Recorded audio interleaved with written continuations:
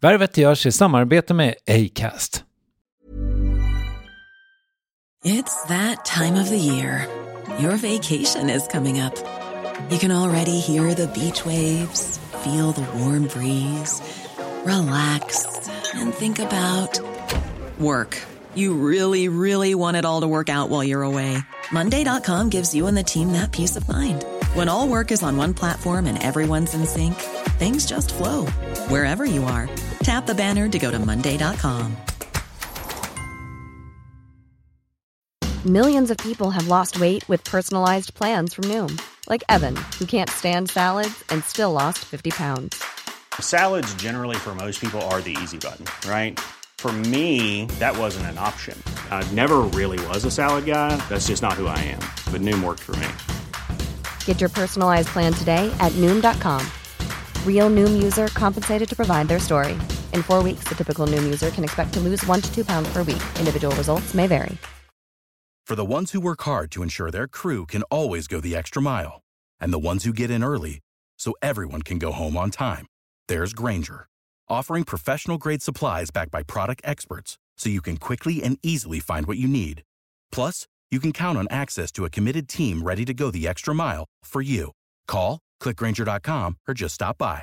Grainger, for the ones who get it done.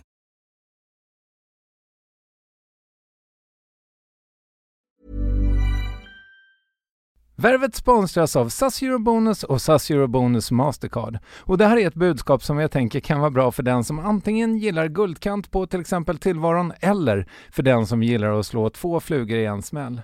Om jag tittar på vad jag gör av med under en dag så är det typ 85% mat. Kanske tar jag en kaffe ute och relativt ofta unnar jag mig en lunch, men framförallt så handlar jag middagskäk och det blir nästan alltid ungefär 327 kronor. Och jag är förvisso med i alla mataffärers kundklubbar så jag får väl något slags luddig poäng på mina köp, men får jag poäng på allt, överallt? Jag får ju inte det och det är dumt, för visst, Eurobonus kan användas till resor, lounger och uppgraderingar, men otroligt mycket mer, som att bo på något av de 250 000 anslutna hotellen som finns att välja mellan. Perfekt om man vill ha en staycation med sin partner eller så. Och just nu, mellan 23 april och 5 maj, får du 5 000 Eurobonus extra poäng om du ansöker om ett SAS Eurobonus Mastercard kreditkort. Kreditkortet som ges ut av SEB Kort Bank AB, där effektiv ränta är 19,27%. Vilket exempelvis blir 47 108 kronor om du använder 40 000 i kredit i ett år. Men det är förstås inget tvång att utnyttja krediten. Få poäng på allt överallt och du börjar på saseurobonusmastercard.se. saseurobonusmastercard.se. Tack SAS Eurobonus och SAS Eurobonus Mastercard.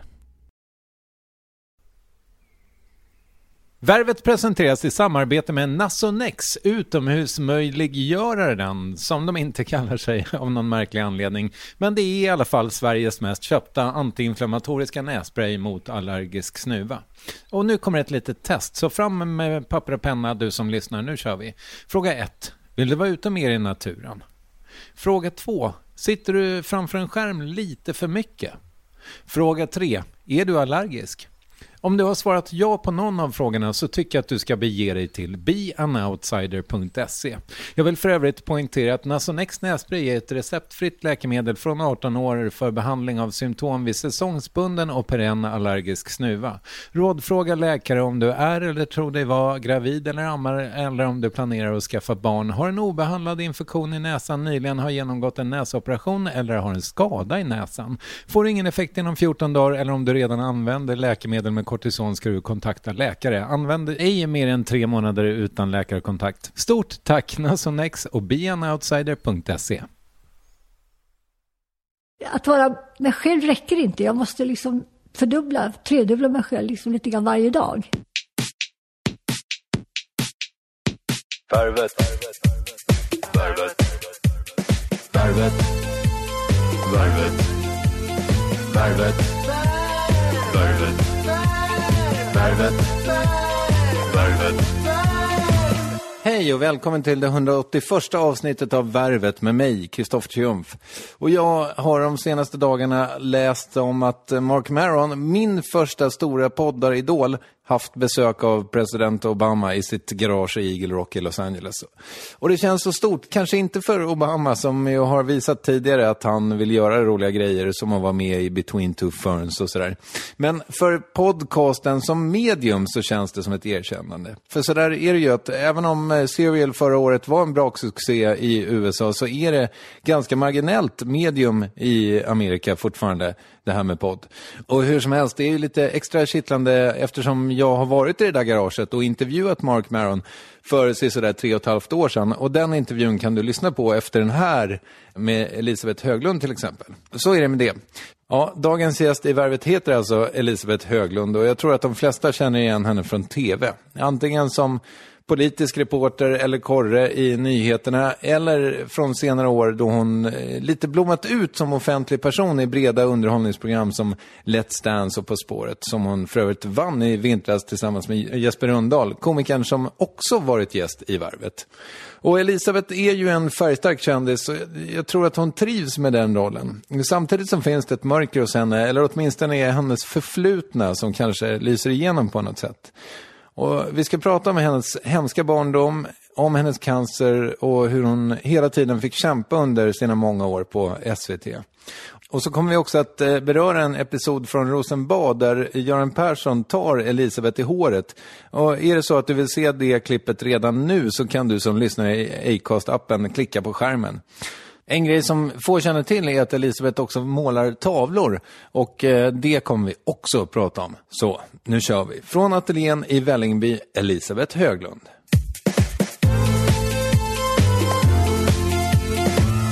Hur mår du? Bra. Ja, det var ju en väldigt öppen fråga måste jag säga. Ja, jag vet inte om jag ska berätta hela min sjukdomshistoria eller om... Det kommer vi till tror jag. Men att jag mår bra, ja, jag mår ganska bra, det gör jag faktiskt. Med tanke på vad jag har haft bakom mig så tycker jag att jag mår ganska bra. Jag har lite problem med magen och går på kontroller. På morgonen har jag suttit på vårdcentralen för att ta blodprover till ett läkarbesök och sådär. Så att, men jag mår ganska bra och försöker leva rätt normalt och jobba lite och... Men du fick stödja dig när du gick upp för trappen här. Har du... Ja, det beror på att jag i samband med innan min cancer upptäcktes så bröt jag lårbenshalsen. Jag var ute och åkte skidor. Jag föll i spåret och krossade lårbenshalsen. Och så att jag har en höftledsprotes på höger sida och jag har lite svårt att gå upp för trappsteg med högerfoten och även med vänsterfoten så att då måste jag ta lite stöd. Va? Men det är någonting som jag hela tiden tränar på. Och sen har jag alltid slitna knän på grund av allt mitt idrottande. Så att jag har dåliga knän också. Så att jag har, även av det skälet så har jag svårt att gå för trappor. Men sen beror det på hur höga trappstegen var. Och det här trappsteget var exceptionellt högt. Ja, det var det kanske. Ja. Det första var högt, ja. Ja, det har jag inte tänkt på förut. Nej, men det när lätt handikappade kvinnor kommer hit så på besök till dig så då upptäcker du det. Nu ångrar jag lite grann att vi rev den där rampen som var härifrån. Det var en rullstolsburen kvinna som bodde här förut. Ja, nej, men tala inte om att jag ska sitta och gå på rullstolsramp. Den hade varit lättare att gå upp för, menar jag. Det var inga problem nu heller tycker jag. Nej, men så illa är det faktiskt inte. Men jag såg också att du hade en cykelhållare på bilen. Yes, det är till min racercykel. Vi bor ute i skogen så jag kan inte cykla hemifrån för då får jag punktering på däcken. Utan jag kör cykeln en bit tills jag kommer ut på en bra asfaltväg. Parkerar bilen och sen så kör jag därifrån. Så därför har jag alltid en cykelhållare bak. För att jag ska kunna transportera cykeln till träningsvägen. Okej, och sen så kör du en runda? Sen kör jag en runda, ja. Och sen så kör jag hem igen med bilen då. Men jag kan inte köra 1 kilometer grusväg för då förstör jag ju däcken på den här resan. Och cykla går bra med knän och... Jajamensan, det är inga problem. Nej, och det är inga problem att gå och inga problem att åka skidor. Så att man har, det är det här liksom att stödja på endera benet som kan vara problematiskt. Men det ska egentligen inte vara det heller, men jag har väl tränat det för dåligt.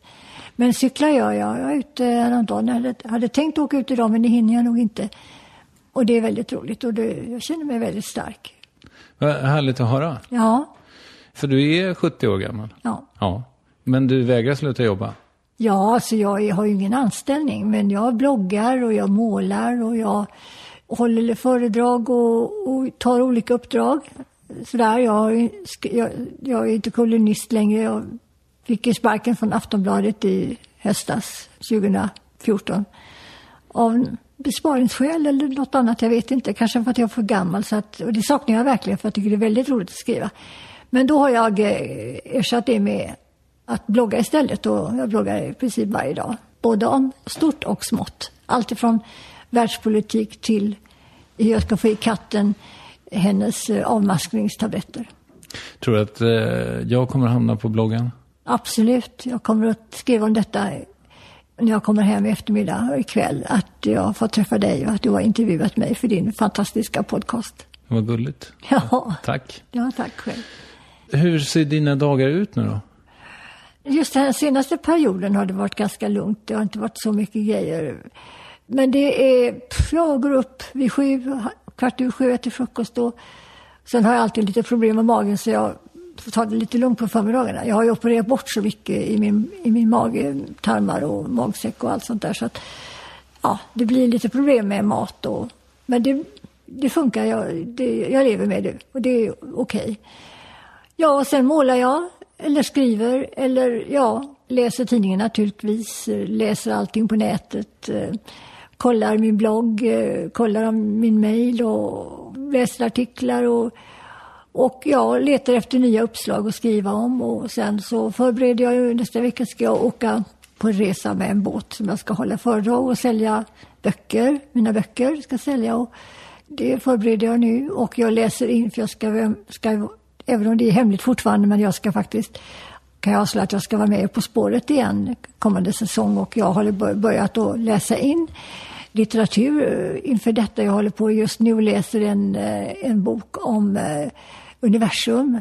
Om jag nu har nytta av det, jag vet inte. Men jag har i alla fall fått lära mig att universum är 13,2 miljarder år gammalt. Och då inträffade the Big Bang som det heter för 13,2 miljarder år sedan. Jag vet inte om vi får den typen av frågor men jag förbereder mig på allt och då får man läsa om allting. Får hoppas att dina motspelare inte lyssnar på den här intervjun då. För då har ju de samma fördel. Ja, men det är sådana här siffror.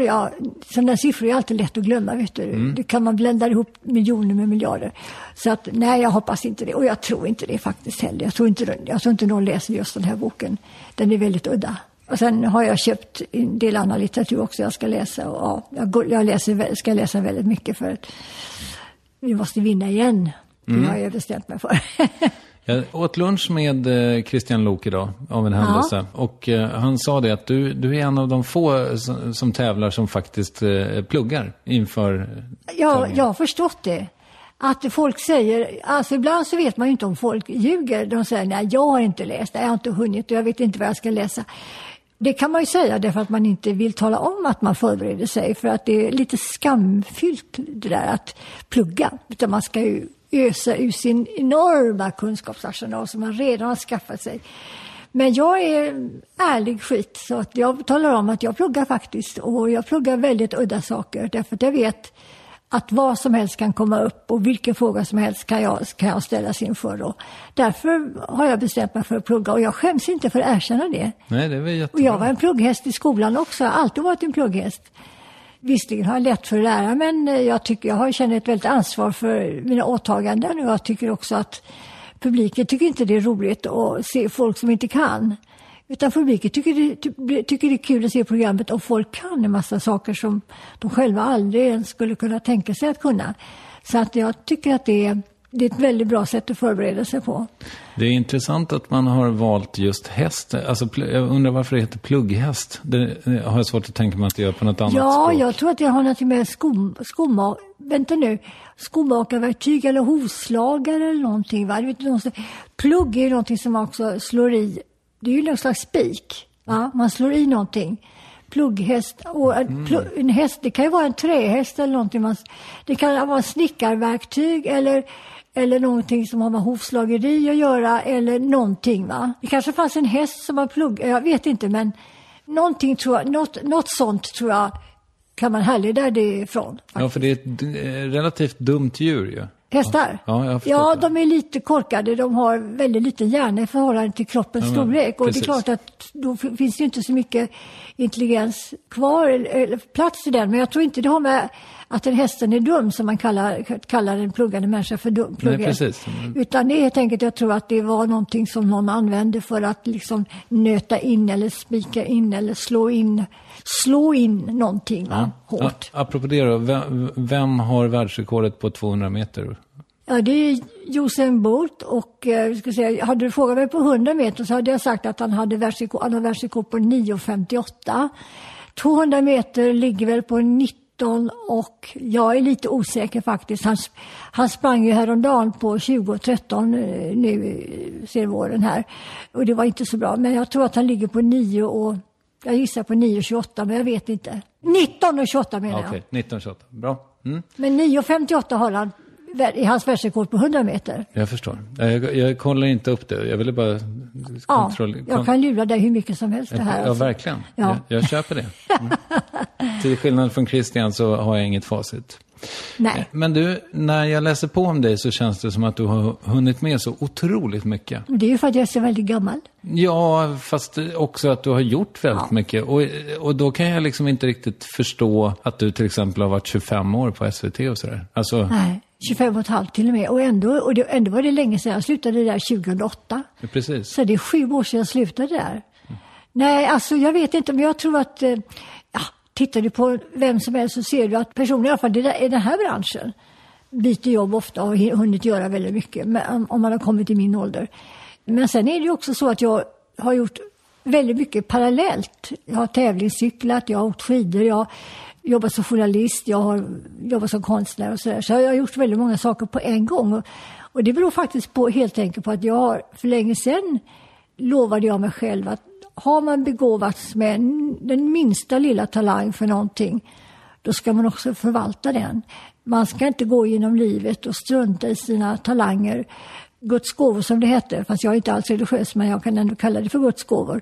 Och då tycker jag att man har ansvar för att förvalta den begåvning man har fått. Och mycket, kanske inte begåvning, mycket är nog som det här pluggeri.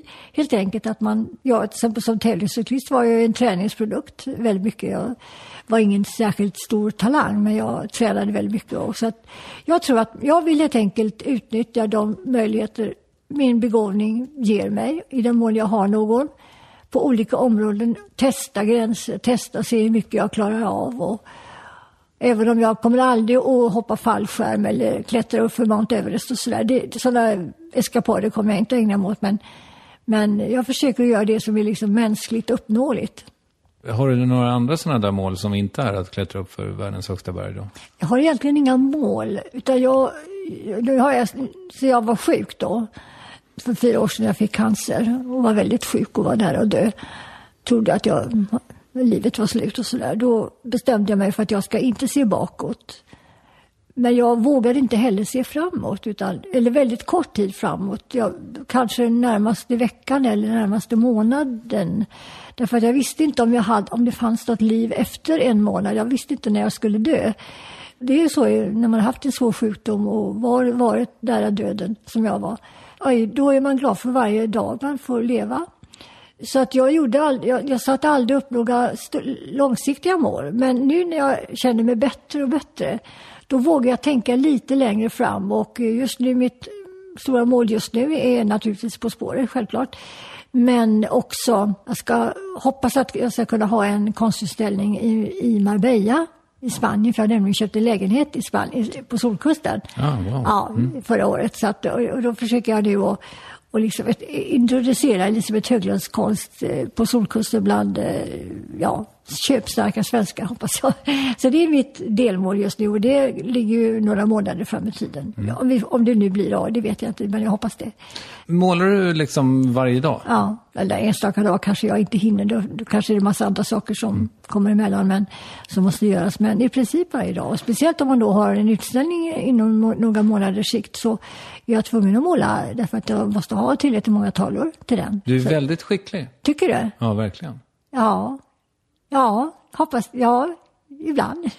Alltså nu har jag bara sett dem på internet, så, men väldigt tvådimensionellt. Men det är, tredimensionellt. Ja, eller jag menar att jag inte har fått den tredimensionella känslan. Nej, det får man inte. Men mina bilder är tredimensionella kan man säga. I och med att jag försöker skapa djupet. Och du målar i olja?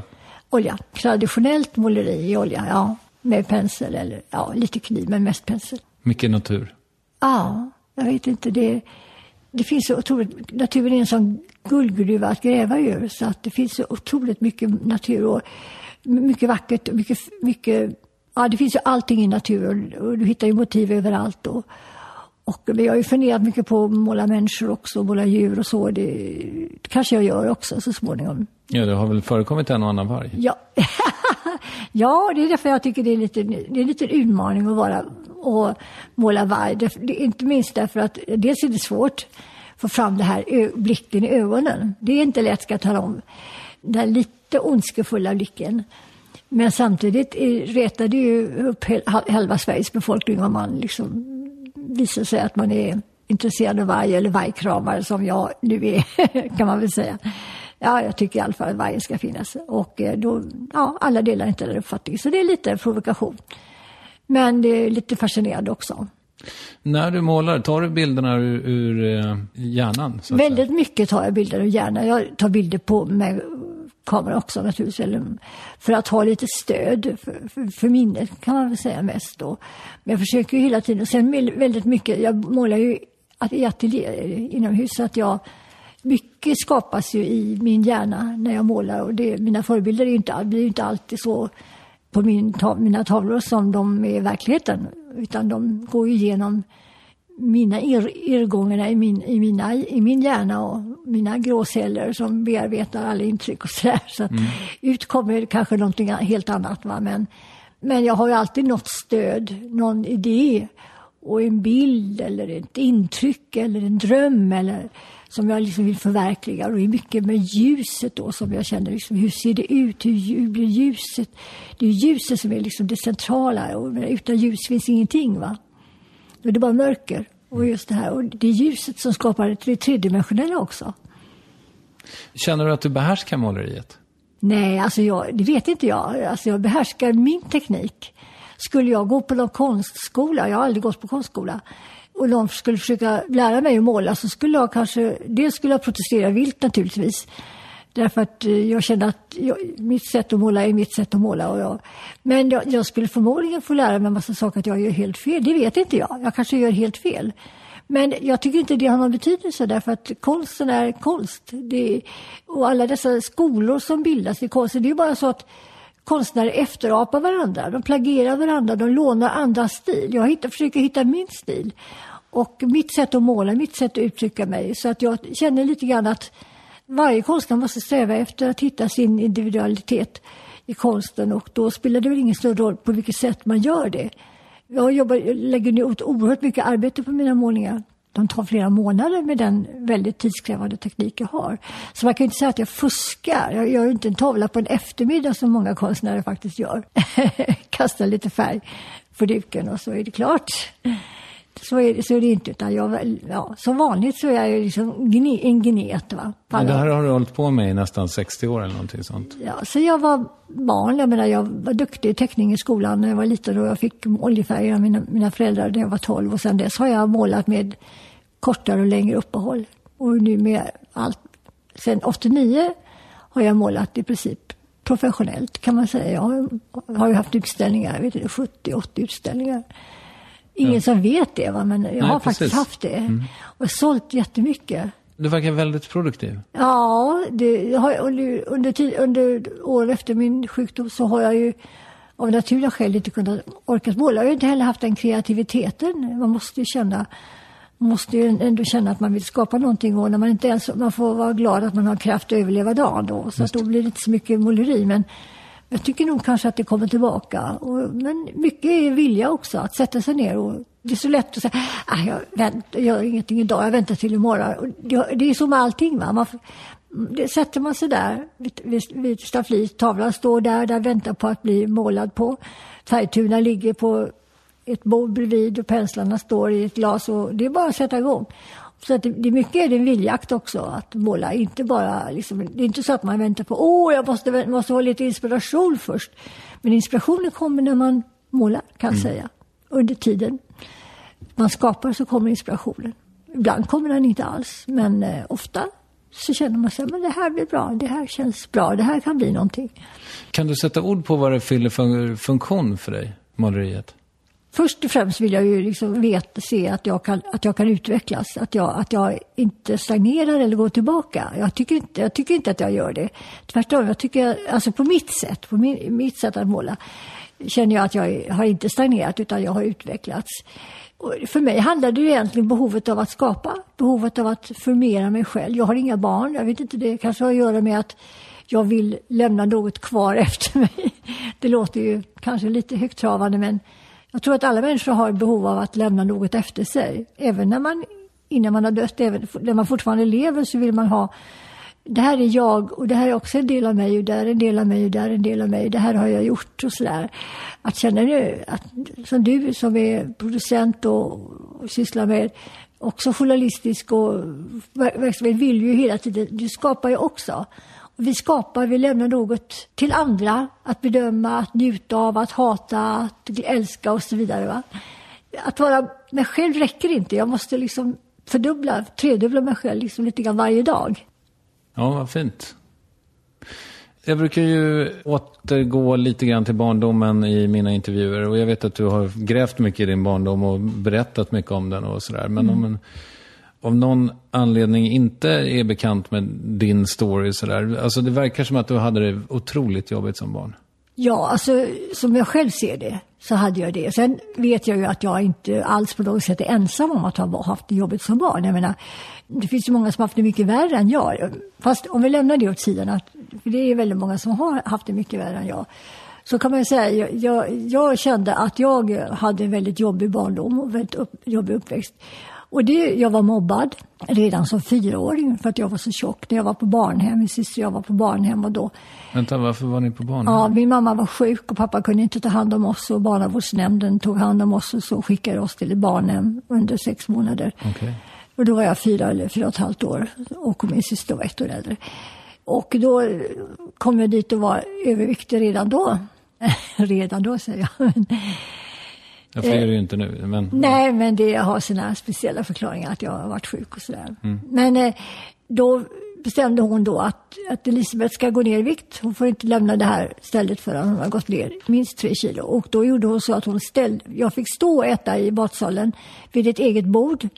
Medan de andra barnhemsbarnen då fick sitta vid långbord och äta. Och jag fick stå och äta. Och det resulterade i då naturligtvis att jag åt lite. Därför att jag måste ju naturligtvis skynda mig därifrån så fort som möjligt. För jag skämdes ju. Det var en sån förnedring att stå där och ungarna satt och skrattade åt mig. Och jag var verkligen utställd. Alltså, det var fruktansvärt.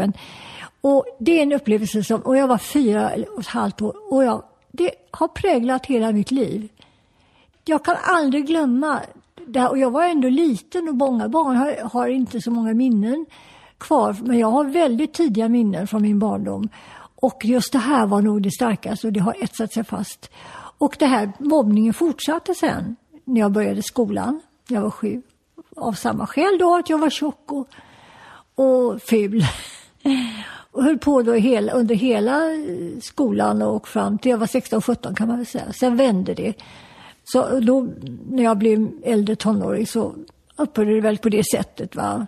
Jag flyttade hemifrån jag flyttade hemifrån men jag flyttade till Göteborg. Eller jag började plugga i Göteborg och sen på universitet och jag började jobba och sådär. Så att de där människorna som försvann i mitt liv som mobbade mig. Men det har hängt kvar och jag har alltid känt att jag ska minsann visa att jag kan. Att jag är bättre än dem som satte sig på mig och trakasserade mig och slog mig och sparkade mig. Att de ska inte göra det ostraffat. Jag ska inte hämnas på dem annat än genom att visa att jag kan. Att jag är duktig, att jag klarar av.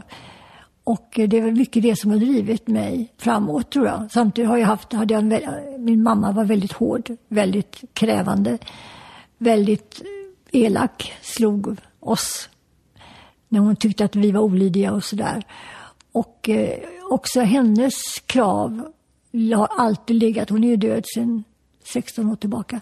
Men hennes krav har alltid legat över mig. Och allting jag har gjort för att hon skulle bli nöjd och sådär. Så att jag har alltid haft massa saker som...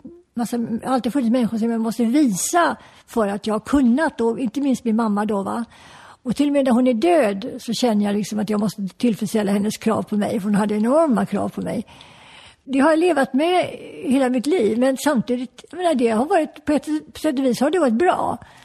Därför att jag har drivit mig till att göra saker som jag kanske inte hade gjort annars. Mitt behov av att ta revansch mot mina vedersakare, mot mina mobbare. Mitt behov av att visa min mamma att jag var en duktig dotter. Men hon var ju aldrig nöjd ändå, va.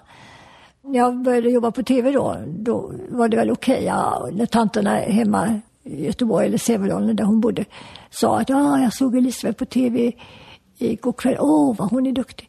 Ja. Det var skojigt och ja, det är hon väl. Då kunde jag börja erkänna att jag kanske var något, va. Men när man kom hem då och hälsade på och så här, det första hon sa var, vad tjock du har blivit. Det var det första hon sa varje gång jag kom hem.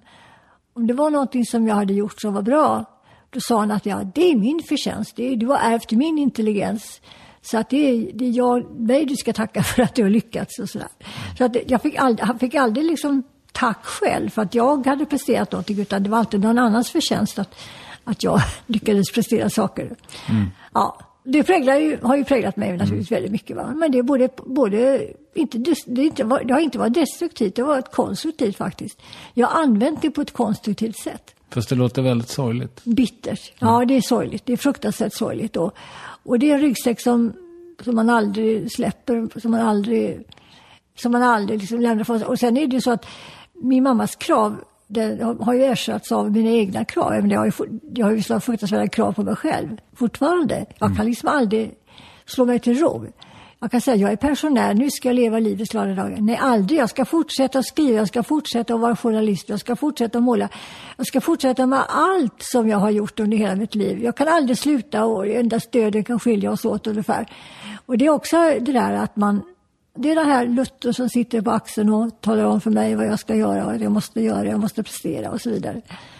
Så det är rätt jobbigt att prata om det, men det är också jobbigt att göra det. Ja, men det förstår jag. Men är det någon gång som berättade du att du hade köpt en lägenhet i Marbella? Ja. Alltså kan du sitta på balkongen där och ta ett glas vin med din man?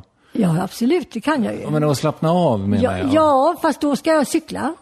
Jag måste passa på att cykla när jag är där nere, för det är lite grann därför jag har köpt den.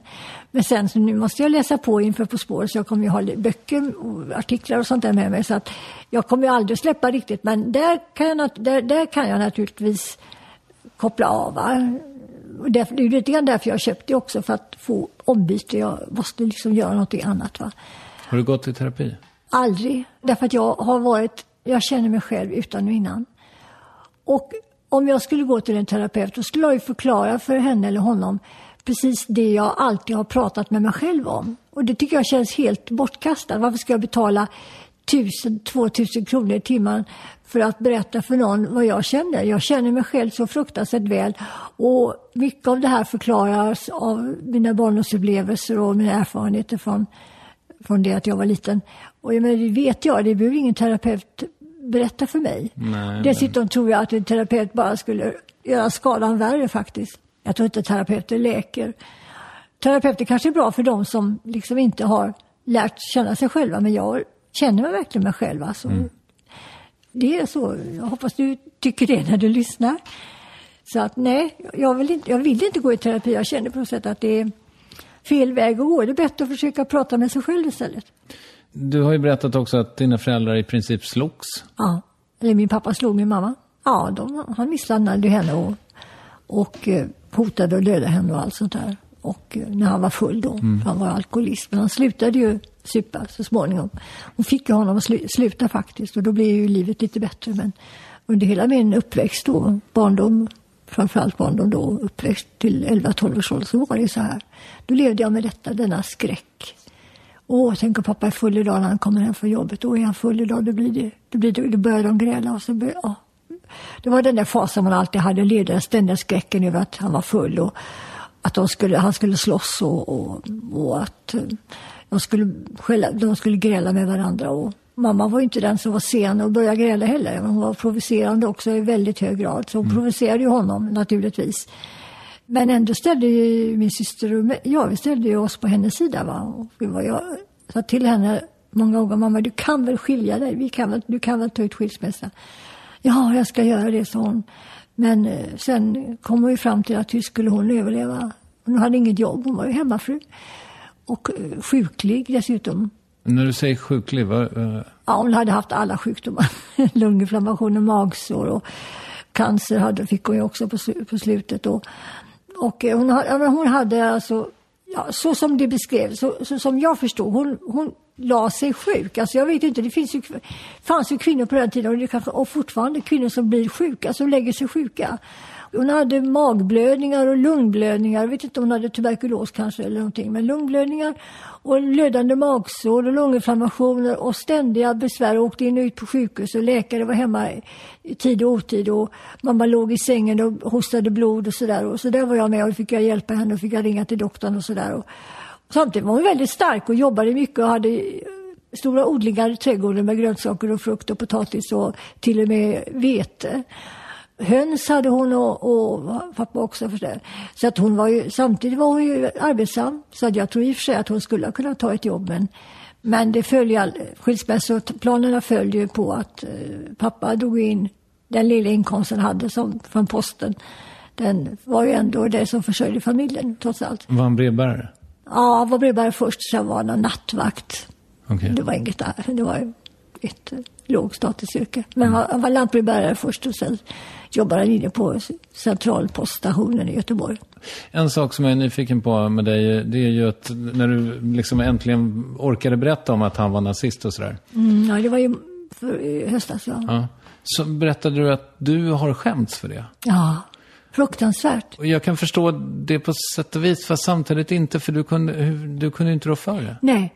Självklart, men detta var ju trauma som jag växte upp med också, och det var ju det som vi måste dölja. Det var ju liksom det här, vi får inte prata om detta, va. Det var liksom skamligt att ha varit nazist, och det var ju en skam för familjen också att han hade de här åsikterna. Han slutade ju med det ganska tidigt då, redan tror jag, innan kriget var slut, men det var någonting som man absolut inte fick prata om, och det skulle tystas ner, va, hemma. Men jag har ju känt det att nazismen är ju det värsta det är svårt att säga om det är det värsta som har drabbat mänskligheten, men det är ju något av det värsta som har drabbat mänskligheten med det Hitler gjorde med förintelsen och ödelägga hela Europa och bomba sönder hela Warszawa och alla städer. Föröda hela Europa i jakten på makt och världsherravälde på något sätt. Det är så gruvligt att stödja en sån ideologi och en sån politik. Det är så den grövsta fascism idag, va. Därför så har ju det alltid, min mamma var ju en oerhört aktiv antinazist, och det har ju min syster och jag varit också hela tiden. Så att vi motarbetar ju detta, men det här måste ju vi måste lägga ett skynke över hans förflutna på något sätt. Därför det var så skamligt, och jag har ju tyckt att jag har verkligen aldrig talat med någon om detta någon gång i hela mitt liv förrän jag skrev den här artikeln i Aftonbladet då förra hösten. Och det blev ju väldigt uppmärksammat, va. Men jag kände på något sätt att någon gång innan jag dör så ska jag tala om detta. Jag ska inte bära med mig det här. Jag tycker att folk ska få veta. Och jag tror att det är många, i alla fall i min egen ålder, som har haft samma erfarenheter. Att deras pappa var nazist, eller kanske till och med mamma, men oftast pappa.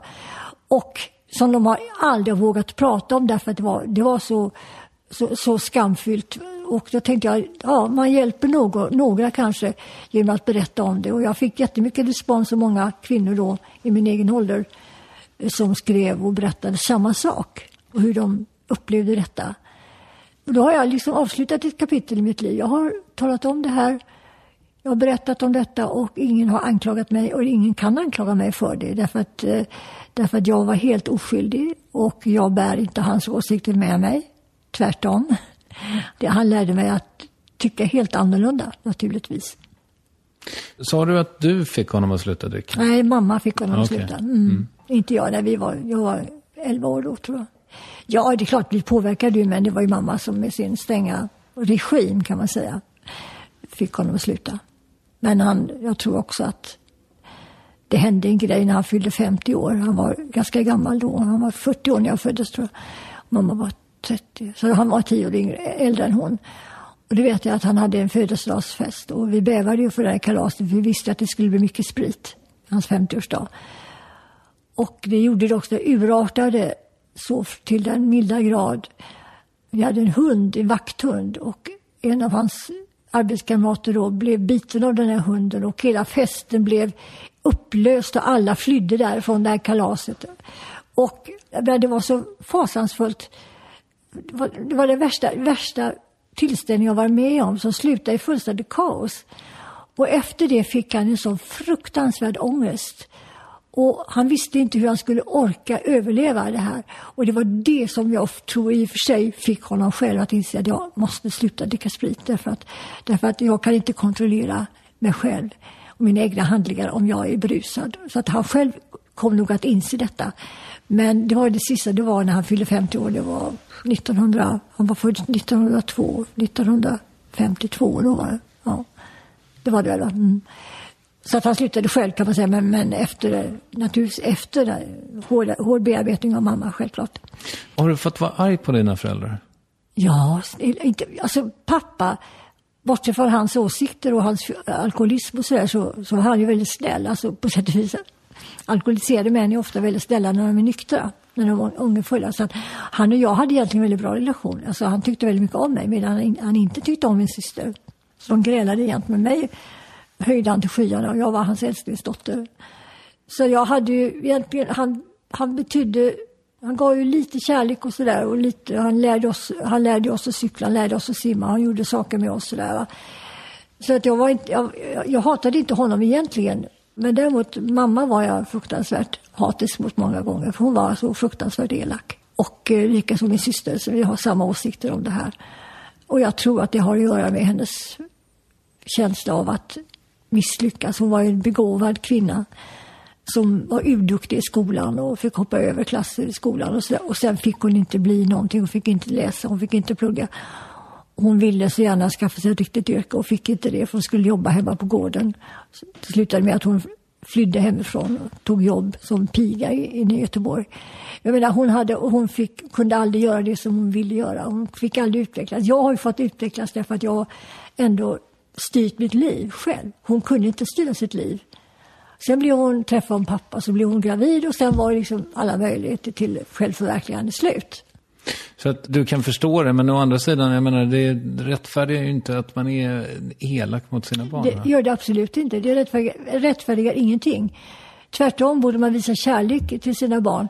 Det är ändå en gåva att ha fått barn. Men hon använde oss som på något sätt... Hon spelade ut oss mot varandra. Hon använde oss som slagträ och som... Hon ville trycka ner oss för att på något sätt göra sina egna misslyckanden mera uthärdliga på något sätt. Va? Jag tror det. Kompensera sig själv genom att visa stränghet och inte hat, ska jag inte säga, för hon hatade oss inte, det tror jag absolut inte. Fast ibland så sa hon att jag borde aldrig ha skaffat barn och ni borde aldrig ha blivit födda och sådär. Men sånt kan man ju säga. Men...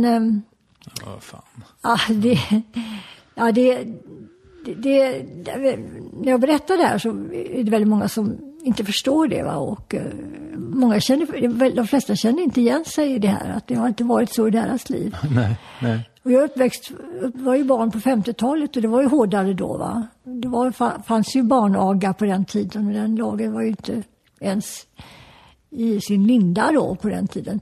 Så att man var ju hårdare mot sina barn. Men jag menar, jag vet, min man Bosse, han berättade hur mycket kärleksfulla hans föräldrar alltid var mot honom. Och han hade aldrig någon gång varit med om att hans mamma eller pappa yttrade ett ont ord över sina barn. Tvärtom älskade de sina barn. Och jag kände att det var inte alls så i mitt liv. Det var precis tvärtom. Jag fick alltid kämpa mot. Jag hade alltid dåligt samvete. Jag hade alltid skuldkänslor. Har jag gjort något fel nu? Vad kommer mamma skälla på mig för nu? Och sådär hela tiden rannsakade mig själv. Vad ska hon säga nu om det här?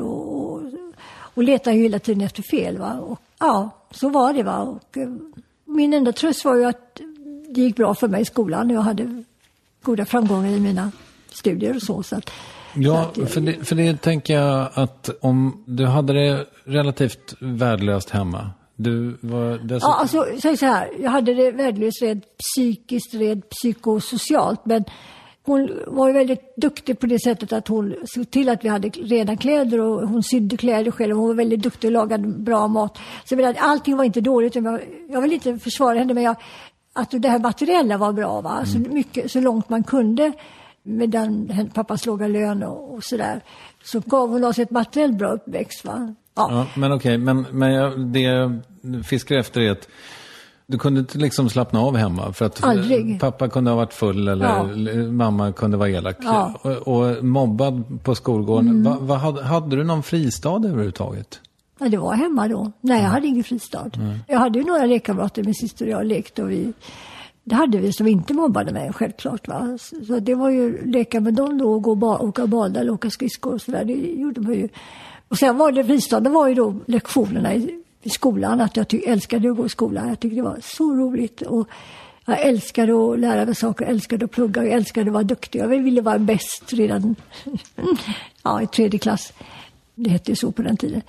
Så att skolan var ju fristad kan man säga. Och där när man var magisterns fjäsk då som jag fjäskade inte för honom men han var hans idol, en av hans favoriter. Och det var jag väldigt glad med och glad för och sådär att det gick bra i skolan och fick bra betyg och så. Så det var det som jag kände att jag levde på under min uppväxt kan man säga, barndom och uppväxt. Du sa att det vände lite när du var 15, 16 sådär. 17. Ja, det var men det berodde på att förhållanden ändrades så jag började plugga på gymnasiet. Jag började plugga på kvällsgymnasium för jag slutade skolan efter realen. Jag tyckte att jag var så trött och på skolan där jag ville jobba. Så jag gick på handelsskola och jobbade som handelskorrespondent redan när jag var 15 år. Jag talar idag om att ungdomar inte får jobb från de är 30. Men jag fick mitt första förvärvsarbete kan man säga när jag var 16. Då var jag sekreterare. Så det är fantastiskt.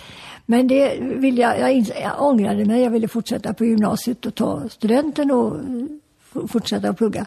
Så att jag gick kvällsgymnasium efter det. Och det började jag när jag var 17 år. Då jobbade jag på dagarna och läste på kvällarna. Så jag kunde försörja mig själv då.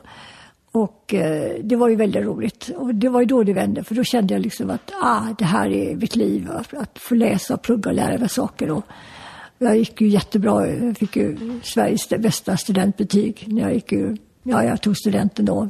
Med 7 stora A i betyget. Oj, ja. Sveriges bästa student i året och sådär. Wow. Ja, det var ju fantastiskt.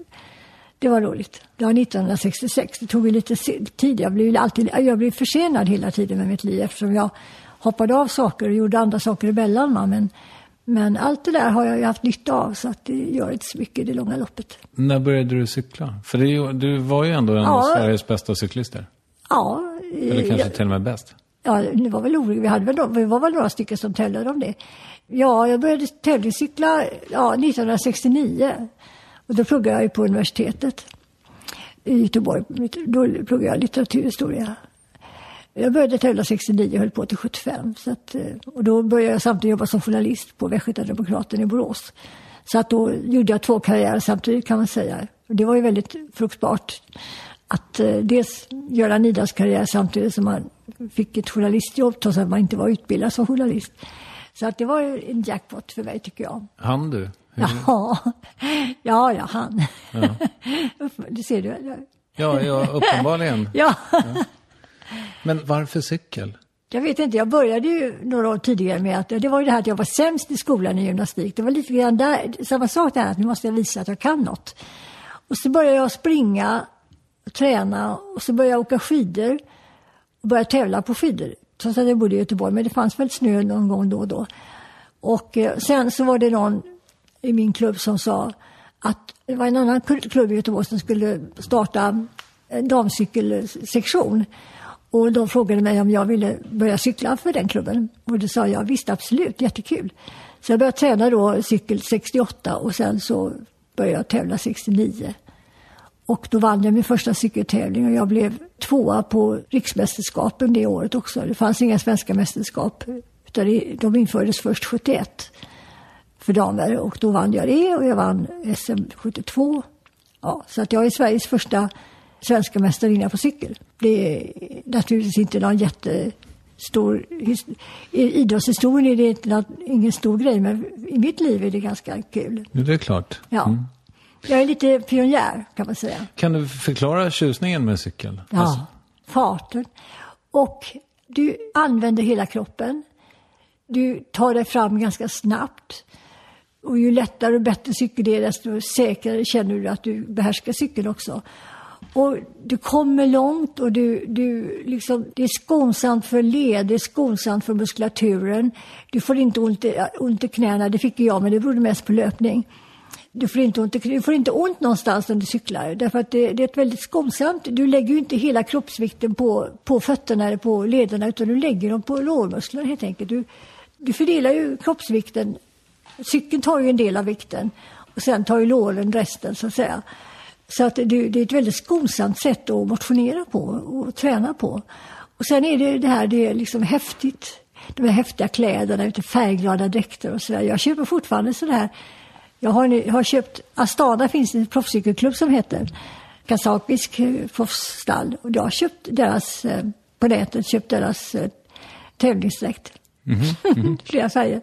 Ja, det är jättekul. Min pappa hade en kompis som höll på med cykling på typ 80-talet och han förklarade att det är något så här. Without the ones like you who work tirelessly to keep things running, everything would suddenly stop. Hospitals, factories, schools and power plants, they all depend on you. No matter the weather, emergency or time of day, you're the ones who get it done. At Grainger, we're here for you with professional grade industrial supplies. Count on real-time product availability and fast delivery. Call, clickgrainger.com or just stop by. Grainger, for the ones who get it done. Också när man ligger i en klunga. Ja. Surret och... Ja, det är en fascinerande upplevelse. Nu när jag cyklar så cyklar jag ensam. Och det är rätt skönt också. Men just det här att lära sig att ligga i en klunga, för det är verkligen inte lätt. Och du ligger ju liksom så här tight dikt på... Du har väl 2 centimeter till den framförvarande cykelns bakhjul. Och du får inte släppa det. Du måste se till att hålla de här centimeterna så att du inte kör på bakhjulet. Samtidigt som du har cyklister överallt omkring dig som vill fram. Och en del är inte lika rutinerade och en del är inte lika fokuserade. Och en del är slarviga och kör på och sådär och så förorsakar de vurpor. Men just det här att ligga i en klunga och köra, och det finns ingen sport som kan mäta sig med detta. Va? Det är klart, massstart i skidor möjligen, men cykel är ju, sen är ju cykel så helt annorlunda. Det händer en massa saker på en cykeltävling som inte folk förstår. Alltså, den som ligger först i en klunga leder ju inte tävlingen, utan det är bara den som råkar ligga först, va? Och dra. Utan det är ju de som kan gå ifrån klungan så snabbt som möjligt och bryta sig ur. Det är de som har chans att vinna. Sen är det ju så att man sparar också väldigt mycket kraft genom att ligga i en klunga. Du sparar 30% av energin genom att slippa vind på dig. Va? Så det är väldigt mycket taktik. Alltså man ska ju ligga så att man hela tiden har något annat som stoppar vinden så att du inte får vinden rakt på dig. Va? Sen beror det på vilket håll blåser vinden på. När då måste jag lägga mig på den sidan och sådär. Eller där så vägen slingar och då får jag byta läge och sådär. Så det är mycket som man måste tänka på. Det är väldigt intelligent sport kan man säga på det sättet. Va? Det är inte bara att trampa utan det är att tänka också. Och att vara smart och taktisk. Va? Och inte ligga för långt bak. Jag låg alltid på 3:e rulle som det heter. 3:e rulle eller längst fram.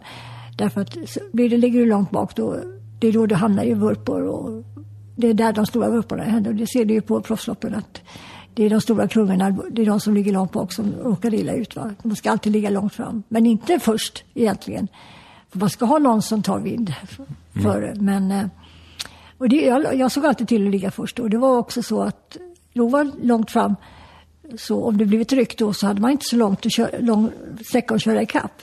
Så det var också det att man sparar kraft också på det sättet. Så att, ja, det är fascinerande sport det är det. Och det är roligt då. Sen är det vackert väder, fast det är det inte alltid.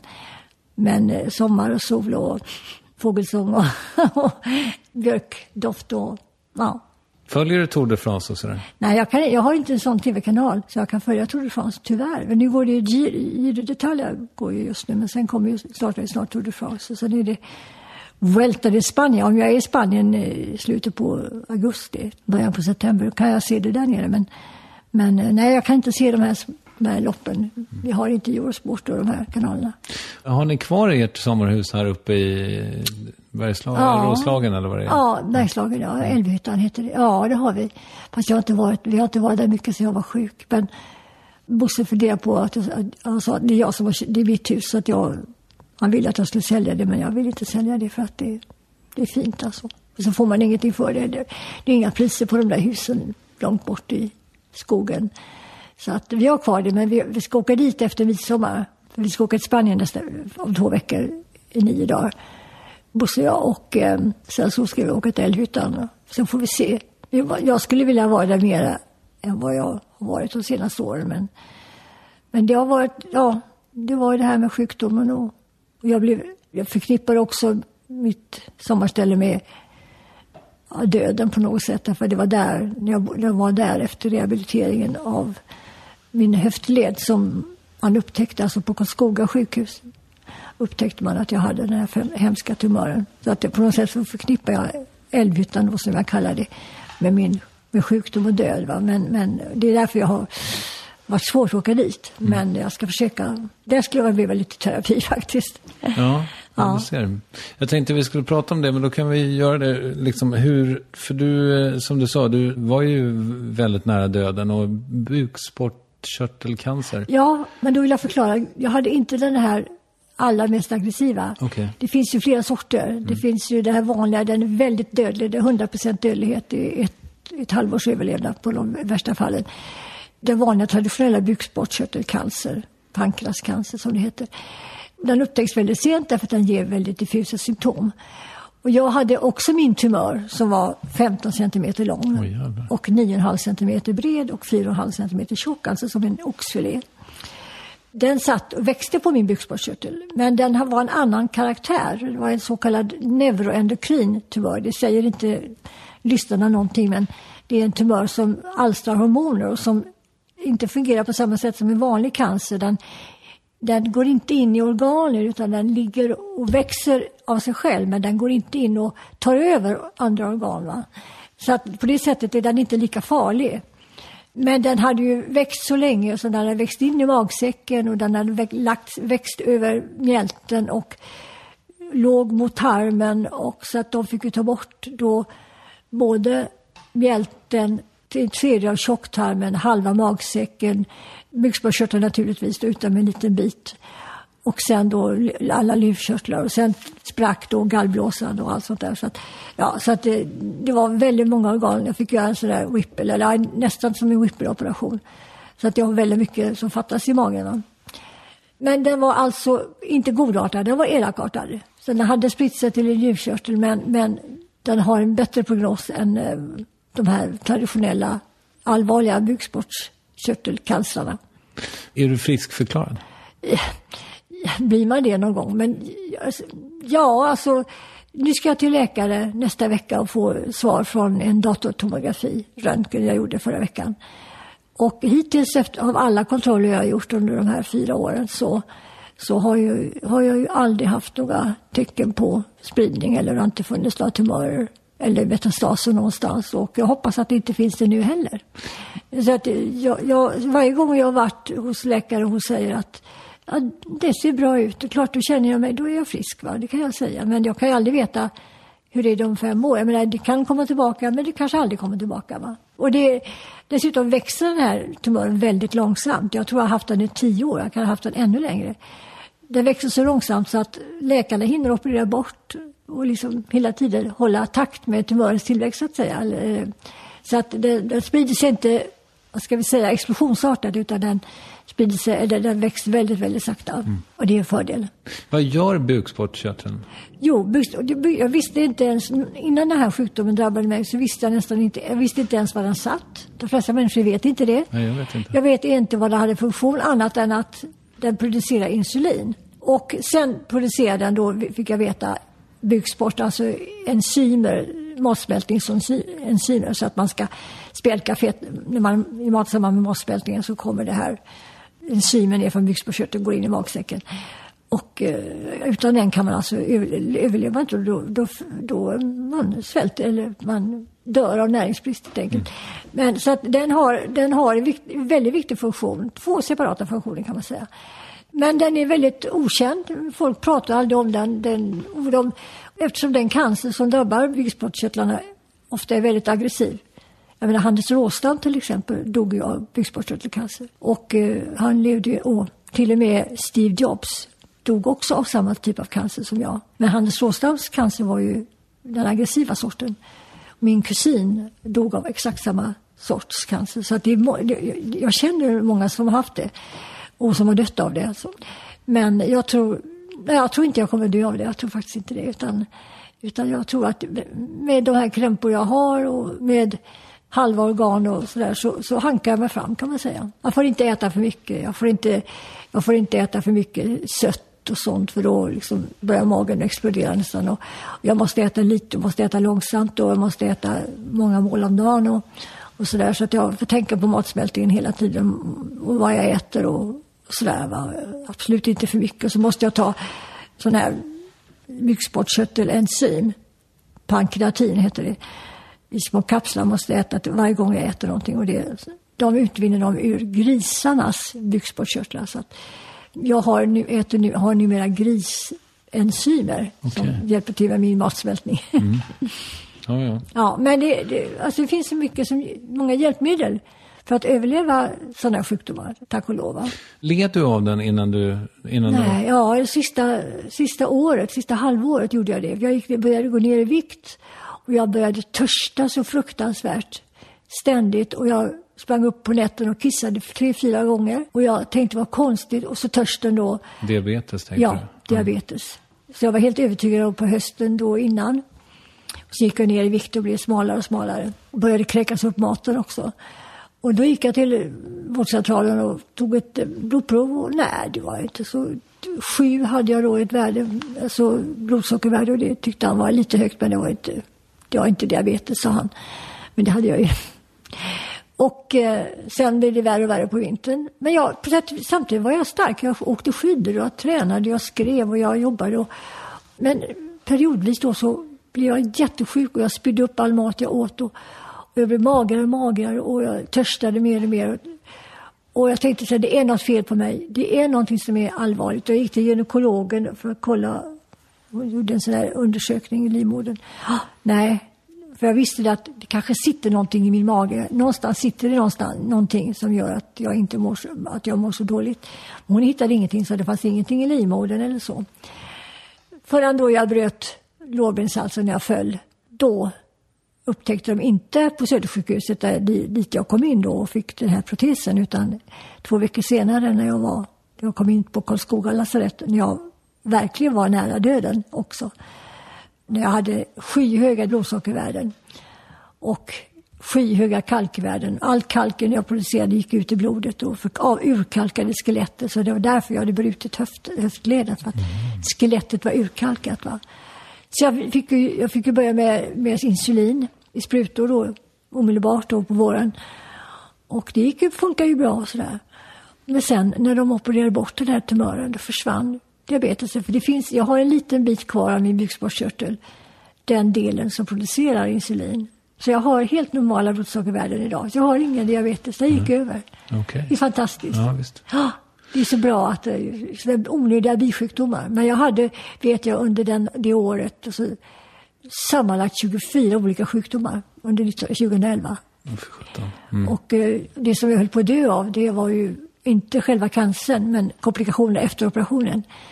Gallblåsan sprack och uppstod ett hål på magsäcken så att hela magen fylldes med galla och magsaft och jag fick bukhinneinflammation och läkarna märkte inte detta. Jag blev bara sjukare och sjukare. Min man Bosse som var då hos mig hela tiden sov på sjukhuset på nätterna. Han upptäckte det. Det är något fel med Elisabeth. Hon skulle bli bättre. Ni lovade att hon skulle bli bättre, men hon blir bara sämre. Förstår ni inte att det är något fel? Och jag blev sondmatad och spydde upp sonden och allt sånt där. Och då plötsligt kom min kirurg tillbaka, han som hade opererat då, själva cancern. Hon hade varit på semester en vecka. Kom han tillbaka och såg mig och förstod att det här går inte. Hon måste in på akutoperation, så att jag blev akutopererad den 5 juli klockan 23:20 på kvällen. Och han sa att jag var så här 1 millimeter från att dö. Hade jag väntat en natt till så hade jag dött. Bukhinneinflammationen alltså. Blodförgiftning. Ja, jag vet inte, jag hade inte blodförgiftning då, men jag fick det sen va. Jag fick ju, det var inte slut med det här. Så du skulle se, jag ska inte visa dig min buk. Men idag så ska man ju, kvinnor ha, det senaste är att man har liksom en kort topp och så visar man då sina magrutor va. Jag kan inte ha en sån topp. Då skulle jag skrämma slag på folk om jag visade hur jag ser ut på magen. Okay. Med alla dessa förfärliga är. Och som fortfarande verkar och stramar. Och... Så du har inte rutor på magen, mera streck? Ja, jag skulle säga det ungefär som din borduk här. Det är väldigt mycket mönster, olika riktningar på den. Ja, så där ungefär ser min mage ut. Ja, jag vet inte, lyssnarna ser ju inte den här duken, men den är massa olika rutor, krumelurer och ringar och streck. Så ungefär ser den ut i alla fall. Man kan väl säga att det är något slags stiliserad blomma kanske? Ja, jag vet inte. Ja. Om du vill betrakta min buk eller min mage som en stiliserad blomma så alla bonheur, det låter ju vackert. Ja, det är så jag vill. Ja, man ska se det vackra. Det är så jag ser din mage för mitt inre biograf. Ja, bra. Hur kommer det sig att det blev just journalistik då? Var det där att du... Nyfikenheten. Ja. Alltså, jag älskade att skriva. Jag var duktig på att skriva uppsats i skolan och sådär. Men sen var det nyfikenheten, liksom det här är ett spännande jobb. Ungefär som cykelåkning. Man måste göra någonting som är utmanande. Man måste göra någonting som är lite annorlunda och spännande. Och det var helt enkelt nyfikenhet. Och jag tror jag vill inte förbättra världen. Det var inte så jag hade räknat med. Även om jag hade vänsteråsikter, men jag var inte så att jag skulle använda mitt yrke för att göra världen bättre. Utan det var för att jag tyckte att det var oerhört intressant och spännande att få skriva om saker och sådär. Det var helt enkelt barnslig skrivlust, helt enkelt. Du har väl en ungefär 45-årig journalistkarriär bakom dig? Ja. När har du haft som roligast på jobbet? Ja, aldrig. Det är aldrig roligt när man är mitt i någonting. Utan det är först efteråt som det är roligt. Man glömmer ju bort det som var tråkigt, men det var ju alltid mycket konflikter på SVT och så. Det var ju besvärliga arbetsplatser. Alltså. Vilka armbågar. Men i alla fall, när jag hade som roligast, det var när jag kom till Rapport. Jag började jobba på Aktuellt 1983 och så var jag där. Det trivdes jag inte. Det var väldigt mycket intriger och så. Och sen kom jag till Rapport 1987 och de åren där tills jag blev korrespondent i Bryssel 1996 då, de var väldigt roliga. Det var de roligaste journaliståren kan man säga. Det var nog också de bästa, början på 90-talet var nog den bästa perioden i mitt liv tror jag. På sätt rent journalistiskt, då tog jag fram mycket skop som blev väldigt uppmärksammade och sådär. Jag var grävande kan man säga, avslöjade. Och sen träffade du Bosse där? Ja, men sen flyttade vi till Bryssel 1996, då var vi där i 3,5 år. Och det är ju roligt också när man tänker på det efteråt, men det var ju jäkligt slitsamt när man var där. Men det är ju någonting jag absolut inte ville vara utan. Och sen kom jag tillbaka vid millennieskiftet och då hade jag ju egentligen inget jobb alls på Rapport. Det fanns inga arbetsuppgifter för mig utan jag fick börja på ny kula kan man säga. Det var inte så att man kom hem med flaggan i topp om ni förstår vad jag menar. Det gör man inte som korrespondent. Fast det tror ju folk att det är så fint att vara utrikeskorrespondent, att det är det finaste av allt. Men det är det absolut inte och det är absolut inte någon merit i karriären. I varje fall var det inte det för mig utan jag fick liksom börja om från början. Jag hade hamnat vid sidan av den så kallade karriärstegen på jobbet. Så jag fick bygga upp en egen liten stege vid sidan av och försöka liksom överleva ett par år till då. Så att det gick i sig rätt så bra. Jag gjorde en del bra grejer under 2000-talet också. Jag gjorde de här djurreportagen som blev väldigt uppmärksammade. Och mycket annat också. Men jag trivdes inte. Jag tyckte att det var tråkigt och jag fick inte utvecklas. Jag ville inte vara reporter. Jag hade tröttat på det. Jag hade varit reporter i 40 år.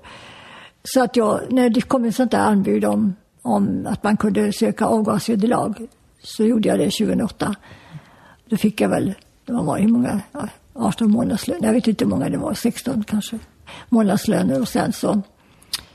Och sen så slutade jag där 2008. Det är väl en ganska bra klump med pengar då, antar jag? Ja, men jag vet inte. Ja, det var inte, jag hade inte så hög lön. Nej, men det var väl okej. Det var ju bra liksom för en nystart. Men det roligaste, jag fick göra en rolig grej i alla fall innan jag slutade. Jag fick jobba som sommarkorrespondent i Mellanöstern då sommaren 2008. Och det var väldigt intressant. Det var ingen speciellt spännande tid just då. Det var inga krig, om ni förstår vad jag menar. Men det var väldigt intressant att komma dit ner. Jag tycker Mellanöstern är det mest fascinerande området i världen. Och det hemskaste också, värsta. Och det händer värsta saker där. Men det är otroligt intressant. Och ja, jag skulle kunna tänka mig att jobba där igen, men det blir ju aldrig av. Och då berättade du i något sammanhang hur jäkla tufft det var för dig att få in jobb i programmet. Ja, när jag var där. Ja, men det var ju så när jag var på korrespondent i Bryssel också. Att man fick ju slå in med slägga varje inslag, va. Men i Mellanöstern där, när jag var där då så... Ja, men det här var inget nytt. Och Gaza har vi varit tidigare. Och ja, men det här är ju... De här människorna har inte ni sett. Och så att jag fick ju... Det var ju då några redaktörer då som förbarmade sig över mina inslag och tog in dem. Men jag fick ju ut allting, va. Det var för kortare version, men jag fick ju ut det jag gjorde. Men det var... Jag vet inte. Det är så här att det är det enda som är intressant för rapportsredaktörer då. Och nu förmodligen, det är svenska nyheter. Det går alltid först, va. Det är klart, nu händer det väldigt mycket i omvärlden också. I Mellanöstern och i Afrika, Burundi och allt det här. Men det är ändå svenska nyheter som är liksom prio 1. Och sen utrikesnyheter, det kommer alltid längre ner om inte det är sådär jättehett. Och det är så att då hamnar man i den nedre delen av sändningen då, va? När man gör reportage då, som jag gjorde från Mellanöstern. Och det är klart, det var inte roligt för man själv, jag gladdes ju så otroligt mycket åt att få göra det här, va. Och tyckte att det blev bra och sen kände jag att det var inte uppskattat. Att de förstod inte och sådär. Men det levde jag med jämt. Jag tyckte alltid det var så att man fick tjata sig in i programmet. Alltså det var aldrig så att nästan aldrig någon som bad mig göra någonting, utan jag fick själv komma med idéerna. Och i bästa fall fick jag då göra det, va. Men det var ett ständigt slagsmål eller ständig kamp inte för att hitta nyheter utan för att få in dem i programmet, va. Och jag vet inte, det är sånt där som jag glömmer nu när jag tittar tillbaka på min tid som journalist. Men när jag tänker på det så tänker jag att det var skönt att slippa det där, va. För det tog ju så mycket energi. Istället för att göra bra reportage och bra inslag och bra nyheter, så ska man hålla på och slåss mot ointresserade redaktörer hela tiden. Ja, men det är så på något sätt energislukande. Visst. Dödar all kreativitet. Så jag är glad att jag slipper det faktiskt. Jag är glad att jag är fri. Är det inte märkligt att både SR och SVT verkar vara så jävla värdelösa arbetsgivare? Eller ja, så kanske inte är för alla, men jag tycker ofta när man pratar med människor i tv- och radiohuset att det är liksom utlasningar och alltså otrygghet och ja, men som du berättar också, att det är liksom inre kamp och vassa armbågar och svårt att få igenom idéer och... Ja, och mycket jante hela tiden. Jante. Ja, alltså jag tror att jag har sin grund från början i att både SR och SVT har varit monopolföretag. Och personalen har ju fått vara tacksamma för att jobba på dessa fina företag. Och de behövde aldrig betala höga löner. Det var folk kom ju dit ändå och det var bara de visste att de kunde få hur många som helst därför att det var fint att jobba på SVT och Sveriges Radio. Så att jag tror att grunden till den här dåliga personalpolitiken som verkligen finns, kan jag verkligen bekräfta att den finns, det tror jag ligger i det gamla monopolet. Men då skulle man ju då kunna tänka sig att när SVT började få konkurrens då i början på 90-talet av TV4 och sen har det kommit fler kanaler och alla produktionsbolag och allt som finns nu, då borde ju det ha blivit bättre, men det har ju tyvärr blivit sämre. Därför att allting kostar mycket mer och man ska spara pengar och man har inte råd att ha kvar sig personal. Man säger upp folk och anlitar bemanningsföretag för att hyra in reportrar och sådär, va. Och det gör ju också att det blir dålig journalistik därför att ingen av de här inhyrda medarbetarna, de vågar ju liksom göra något kritiskt granskande eller något som går emot eller sätta sig upp mot redaktörer, för då får de ju inte vara kvar. Så att jag tror att det blir en sämre journalistik och sämre journalister med en sån arbetsgivarpolitik. Jag tror att det är förödande för journalistiken. Jag säger inte att alla måste ha fast anställning. Jag menar, man kan vara frilans eller vad som helst, men det är inte den fasta anställningen i sig. Men någon form av, det ska inte vara så att personalen blir slit- och slängvaror. Därför det är inte kreativt. Då tar man inte hand om människors begåvning, utan man ska ta hand om människors begåvning och kreativitet och göra någonting av det och odla de här kunskaperna och talangerna som dessa människor har, yngre och äldre. Men det gör man inte, utan man utnyttjar det en tid och sen så kastar man det åt sidan. Man stuntar i det. Så att jag kan verkligen ställa upp på att det var dålig personalpolitik. Jag vet inte hur det är nu, men jag tror inte att det har blivit så mycket bättre. Det finns ett förakt för, det finns en chefsk för det vanliga fotfolket, och så finns det då en chefskultur som är väldigt obehaglig, väldigt mycket chefer och väldigt chefsinriktat på SVT framförallt. Att det är bara cheferna som det handlar om och chefer tillsätts och herregud, cheferna har väl ingen betydelse och sitter där och vänder blad och tittar i sina pärmar. Det är ju det som kommer ut från Kaknästornet som är det viktiga, och det gör inte cheferna utan det gör ju de kreativa medarbetarna. Just. Det har jag inte förstått.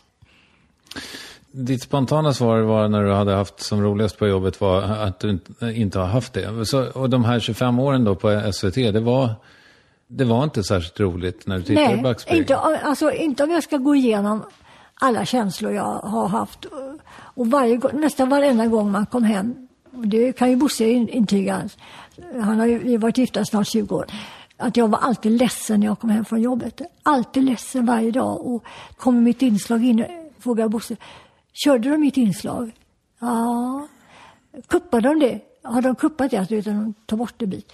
Ja, det kan inte jag säga, för jag vet ju inte hur det var från början. Och hela tiden gick man omkring med en oro över att antingen skulle inslaget ställas eller skulle ha kuppat det till oigenkännlighet. Eller också hade man inte fått göra någonting alls den dagen. Och man kom hem och jag var ständigt ledsen. Mm. Och då tänker jag så här, det är inte bra att jobba någonstans där man varje kväll går hem från jobbet och är ledsen. Och egentligen skulle jag skriva om det, för det är egentligen nu jag sitter och formulerar de här känslorna. För jag har inte tänkt inte på det sättet förut. Men alltså jag var alltid ledsen och jag var alltid missnöjd. Och jag kände aldrig att jag fick utlopp för min energi. Alla säger liksom, det är så kul att jobba, det var så kul att jobba på tv. Det är inte alls kul. Det är kul att jobba, det är kul att göra inslag, det är kul att vara ute och filma, intervjua människor och ta bilder. Sånt är kul. Men sen när man kommer hem med materialet och det ska gå igenom den här nålsögat, då är det inte roligt längre. Men du, ska vi prata om något roligare? För 2008 så tackade du ja till 1,8 miljoner. Nej. Fy, det var inte 1,8, det var inte alls det. Nej, det var inte alls det. 900 000. Jag vet inte. Men där någonstans kanske. Ja. Det blev en nytändning för dig på livet. Ja, det blev det. Och det. För det första var jag väldigt glad över att jag hade tagit det här beslutet. Och jag var glad att Mellanöstern var det sista jag fick göra. Det var liksom på något sätt ändå flaggan i toppen då, tycker jag. Jag slutade med flaggan i topp. Och sen så blev jag ju då omedelbart tillfrågad om jag ville bli krönikör i Expressen. Och det tyckte jag var jättekul, så det blev jag ju naturligtvis. Och sen så kom ju då på hösten fick jag förfrågan om Let's Dance, att vara med i Let's Dance. Och det tackade jag ju obegripligt nog ja till. Det var också ett helvete, alltså det ser så tjusigt och glamoröst ut, men det var verkligen ett helvete. Och jag har aldrig haft så ont i hela mitt liv. Aldrig haft så mycket sår på tårna som under den tiden. Men i alla fall, det blev ju nytändning. Alltså, det lyfte ju hela mig. Ja. Och jag fick ju hur många förfrågningar som helst på alla möjliga tänkbara jobb. Radio, tv, liksom tidningar. Massor med förfrågningar. Och jag blev liksom på något sätt... Det var en otrolig händelse i mitt liv. Alltså. Och jag fick journalistpriser som jag inte hade fått tidigare. För att jag hade visat att jag var mänsklig. Jag hade skrattat i tv. Jag var inte den där arga, hårda liksom, reportern som ställde elaka frågor till folk. Utan jag var en människa som kunde skoja och skratta. Och även skoja med mig själv. Så att jag fick flera priser då efter att jag hade slutat på SVT som jag borde ha fått långt innan, tycker jag. Men så det blev på sätt, det här året 2009 var ju helt fantastiskt. Men det var bara ett år eller ett halvår. Sen fick jag då jobb på TV4 igen som programledare för det här Förkväll. Just det. Och det var ju en katastrof. Det stod inte jag ut med. Alltså jag klarade inte av att jobba på det sättet. Det var alldeles för ytligt. Så att det blev en konflikt då vintern därpå som gjorde att jag slutade där. Va? Och sen började på något sätt, kan man säga, tillbakagången för mig. För vintern 2010. Då skrev jag i och för sig min självbiografi det året som kom ut.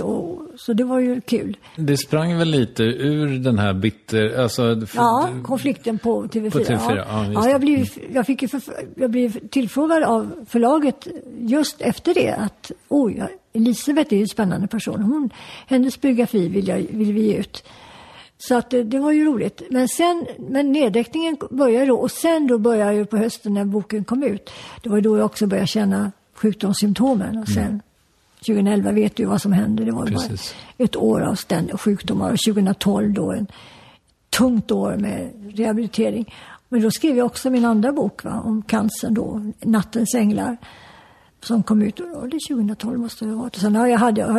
Så att jag har ju kommit tillbaka lite. Och sen fick jag ju då slutade på Expressen och kom till Aftonbladet. Men det var ju redan 2009. Så det var ju kul, jättekul. Men det var lite grann där kände jag att jag inte var uppskattad. Och sen fick jag ju sluta då i höstas. Det var inte kul. Eller i årsskiftet. Och det var inte roligt för jag tyckte att det var jättekul att skriva krönikor. Men jag kände lite grann att jag var inte efterfrågad. Jag var inte uppskattad. Det var inte... Så var jag för gammal också förmodligen också. Så att det var ingenting att ha.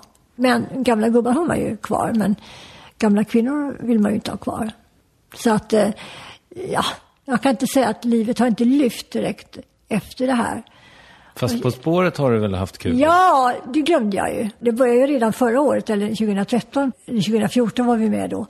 Det var ju jättekul. Då blev vi 2 första året. Och det var ju en fantastisk grej. Och sen då, segern då, nu i vintras, det var ju fantastiskt. Det var ju ett av mitt livs stora upplevelser, måste jag säga. Och glädjeämnen. Och liksom att jag vid 70 års ålder liksom kan vinna På spår tillsammans med en 35-årig kille. 35-årig komiker. Kollega till dig förresten. Det tycker jag var obeskrivligt, obetalbart. Det är jag jätteglad för. Alltså. Fantastiskt. Det är och att man liksom fortfarande liksom är med och kan saker, kan slå andra och kan liksom, det kommer min tävlingsmänniskan i mig fram och sådär. Va? Det var väldigt skojigt. Det tackar jag alla Gud för. Även om man inte finns. Nej, men du återkommer. Nu är det andra gången du nämner Gud utan att tro att han finns. Vad händer när man dör? Ingenting. Man dör och så händer ingenting mera. Jag menar, när hjärtat slutar slå, när lungorna slutar ta in luft som syresätter blodet, när blodet slutar cirkulera, när organen dör, när cellerna dör, när hjärnan dör, då finns man inte mer och då händer inget mer. Då är man bara aska. Och ibland är man aska, ibland blir man ett lik som ligger i en grav. Men jag tror inte på ett liv efter detta. Detta var bara som kristendomen eller prästerna försökte tuta i folk för att de skulle stå ut med det fattiga och odrägliga levandet de hade förr. Då skulle de stå ut med det här förfärliga livet för att de skulle veta att de kom till ett bättre liv där de dog. Men det är ju inte sant, för det finns inget himmelrike. Och det finns inget helvete, för helvetet har vi här på jorden och himmelriket kanske finns någonstans här också ibland. Men mest är det helvete på jorden, tycker jag. Men jag tyvärr jag tycker det är lite synd att det inte finns något liv efter detta, för då skulle man kunna fortsätta ha kul. Men jag tror inte det, utan när det är slut så är det slut. Och man är ingenting, utan varje människas uppgift här, det är att se till att föra släktet vidare. Jag har inte fått några barn, så jag har liksom inte gjort det. Mina gener förs inte vidare till någon. Och inte min mans heller. Och det är lite synd, men om så goda gener menar jag. Men det är människans enda uppgift, och alla varelsers enda uppgift, det är att se till att släktet överlever så länge det kan. Människosläktet överlever så länge folk föder barn, och det är det vi är till för. Tyvärr låter det väldigt krasst, Men så är det. Men vi har ju möjlighet att göra den här tillvaron ändå dräglig för oss.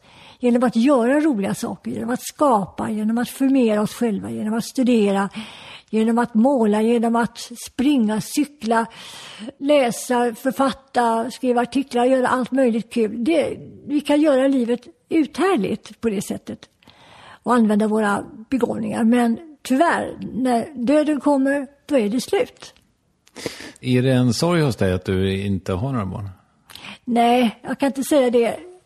Ja, jag ville ju ha barn, men sen blev det ju för sent, va? Och det är ju så att kvinnan kan ju inte föda barn längre fram till en viss ålder.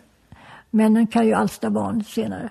Men det är klart att jag tycker det är tråkigt, självklart. Men jag har bestämt mig för att jag ska inte gräva ner mig för det. Utan jag kan säga att mina barn, mina tavlor är mina böcker, det är mina barn. Mina artiklar är mina barn, mina tv-reportage är mina barn. Allt. Jag skapar ju någonting utöver mig själv genom det istället. Så att jag bidrar väl lite grann till mänsklighetens bästa om nu någon kommer ihåg mig eller kommer ihåg det jag har gjort. Och sen tänker jag så här ibland att det är tur att man inga barn har. För tänk om de hade blivit knarkare eller kommit till dåligt sällskap eller blir kriminella. Och vad jag skulle vara orolig och vad ledsen jag skulle vara då. Så det är väl lika bra att man inte har några barn. Eftersom du har så pass sunt förhållande till din egen barndom så känns det som att, ja, jag tror inte, du hade nog fixat det där. Med barn, ja? Ja. Jag tror att jag hade blivit en jättebra mamma. Men man måste ha en man till det, man måste ju ha ett förhållande. Att vara ensamstående mor är inte så kul. Hur är det med din syra? Hon har en dotter, ja. Okay. Mm. Men jag hade absolut fixat det och det skulle ha gett mig mitt liv. Ny dimension naturligtvis, självklart. Men jag vet ju inte hur det skulle ha blivit eftersom jag aldrig fått uppleva det. Och jag har bestämt mig för att jag ska inte sörja över det därför att det är för sent, det är ingen mening. Det är ingen mening att gråta över detta därför att det kommer aldrig tillbaka. Jag kan inte vrida klockan tillbaka utan det är som det är. Mm. Du har varit så öppen med så mycket. Med liksom din bakgrund och med dina föräldrar. Och, har du liksom haft en tanke med det? Har du dragit en gräns? Ja, tanke. Nej, men jag har alltid varit öppen och alltid varit tydlig och alltid sagt vad jag tyckt och hela mitt liv. Jag har alltid, jag menar, det känner jag liksom, jag vill aldrig bära någonting inom mig för då tror jag liksom att man blir sjuk. Psykiskt sjuk alltså. Mm. Utan jag vill ha ut allting, va? Och det liksom är min personlighet och jag är en kämpaperson och alltid kritiserat sådana som har försökt sätta sig på mig och slagits för jämställdhet och kvinnans rättigheter och allt sånt där. Men när det gäller att berätta om min barndom, det hade jag aldrig kunnat göra om mina föräldrar hade levt. Utan jag var tvungen att vänta med det tills mina föräldrar var borta. Jag skulle aldrig kunna göra dem den skadan, den sorgen att avslöja saker av vårt liv så länge de levde. Så att nu hade jag inga direkta planer tidigare på att skriva några böcker om detta. Men det var ju viktigt att varken mamma eller pappa levde. Så att då kände jag, när de inte lever längre, då kan jag skriva och då kan jag berätta om det här. Och jag tror nämligen att varje människa är ju en bok. Full med erfarenheter och berättelser och sorger och tankar och glädjeämnen. Och det tycker jag man ska dela med sig. Men det är som att varje människa, att läsa en bok eller att låta en människa berätta, det är nästan samma sak. Så att jag känner det att öppenheten är på något sätt så viktig. Den tillför ju hela mänskligheten någonting. Den tillför samhället saker. Jag tror att den kan förbättra samhällslivet. Den kan göra intro på politiken. Det kan förändra samhället genom att man berättar om sina erfarenheter. Jag tror att när jag började berätta om min mobbning, om jag ska skryta, jag tror faktiskt att jag har ett väldigt stor betydelse för att den debatten kom igång i början på 2000-talet. Även om ingen ger mig kredit för det idag, men jag tror det, för det var jag som började att prata om min mobbningen av mig. Och jag tror att det har varit nyttigt, och jag känner på något sätt att även en del säger, ja men jag vill inte berätta om sånt som kan skada mig, men det som skadade mig, det var det som hände då. Inte det som händer nu. Inte att jag pratar om det kan aldrig skada mig. Däremot kan det hjälpa mig. Och det kan hjälpa andra framförallt. Precis, för du äger då... Jag äger mitt liv och jag äger orden och jag äger... Och det kan inte bli värre än det var. Och tvärtom, det är alltid varje gång jag har berättat saker och öppnat mig i skrift och tal har jag fått så otrolig respons från människor. För det är det människor vill höra. Hur är din relation till Göran Persson idag? 0. Jag har ingen relation till Göran Persson. Fast jag skulle gärna vilja ha det. Jag tycker han är mysig. Ja. Men jag har ingen, tyvärr ingen. Jag såg faktiskt det live när den där gången. Ja. Utanför Sagerska. Ja, alltså jag var inte där, men jag såg det på tv. Det var ett av mitt livs bästa intervjuer. Jag gjorde det precis oförberett och allting sånt där. Ja, det var jättekul. Jag vet inte, han gillade mig ibland inte. Det var väl sådär, det beror ju på. Man ska inte förneka att man har en fördel av att jobba på tv då och rapporter. Man fick ju självklart, det var ju Rapport som skulle få göra intervjun först självklart. Och vi låg i direktsändning också så att det är klart. Men vi hade hyggliga relationer men jag kände honom inte särskilt väl. Men jag tycker att det är en trevlig svensk, jag saknar honom i svensk politik faktiskt. Vi tänker på det som har hänt efteråt.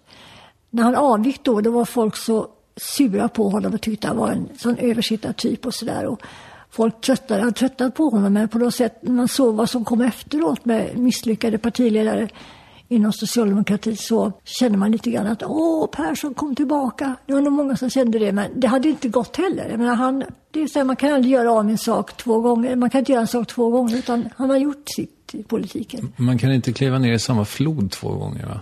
Är det så det heter? Ja, jag tror det. Nej, det kan hända. Ja. Första gången drunknar man väl, kanske. Eller? Jag vet inte. Ja, nej, men jag tror i alla fall att inte det går. Utan man får ju, politiken idag är ju jättetråkig. Fy vad tråkig svensk politik är idag. Har du flera sådana där människor som du har liksom uppskattat i din karriär? Ja. Alltså att intervjua och så? Fredrik Reinfeldt. Ja. Och Carl Bildt. Ja. Och Göran Persson. Ja.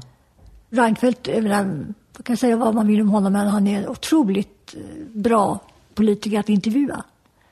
Otroligt bra. Snabba svar, alltså då blir man som bäst som utfrågare också när man har när den person man intervjuar också svarar med samma. Och Carl Bildt är alltid rolig och alltid kul och sådär och skojig och smart. Och Göran Persson var ju också, han var ju som han var, va? Speciell och grinig ibland och sur ibland och glad ibland så där. Det fick man leva med. Men det var ju 3 starka personligheter som man ändå saknar som politisk journalist faktiskt. Sen tycker jag att det fanns väl då. Jan och Karlsson var ju en himla rolig, glad skit också. Som också fick avgå. Han var ju jätterolig. Men det var ju mera, det var ju inte som minister som man minns honom, utan det var mera, jag träffade honom när jag var i Bryssel och då var han ju chef på EUs revisionsrätt var han väl chef för. Och han var ju så trevlig. Men det är några stycken sådana där. Marit Paulsson var väl kul också när hon var ju som mest i sin bästa form tycker jag. Det var jag också när jag var i Bryssel. Sen, de flesta är ganska bleka och trista. Och idag är de ju ministrarna i vår regering, det är ju ingen som känner igen överhuvudtaget. Nu har ju inte de suttit så länge, men det är inte någonting som man skrattar ihjäl sig av, som man säger så. Vill du rekommendera något? Jo, att man måste göra något av sitt liv. Jag tänker människor som blir förtidspensionerade när de är 30 år och sådär, och som inte kan se fram emot annat än först förtidspension och sen pension. Jag menar, vad är ett sådant liv? Man måste göra någonting av sitt liv. Även om det inte är så stort och märkvärdigt. Men göra någonting av sitt liv. Och de gåvor, den begåvning alla jag tror begåvas med, den ska man ta hand om. Och göra något av. Och inte bara släppa lättjan och släppa och göra viktiga saker och inte bara oviktiga saker. Gör något av ditt liv. Försök kämpa. Försök hitta din begåvning. Försök hitta dina talanger. Försök och se till att förverkliga något av dina idéer.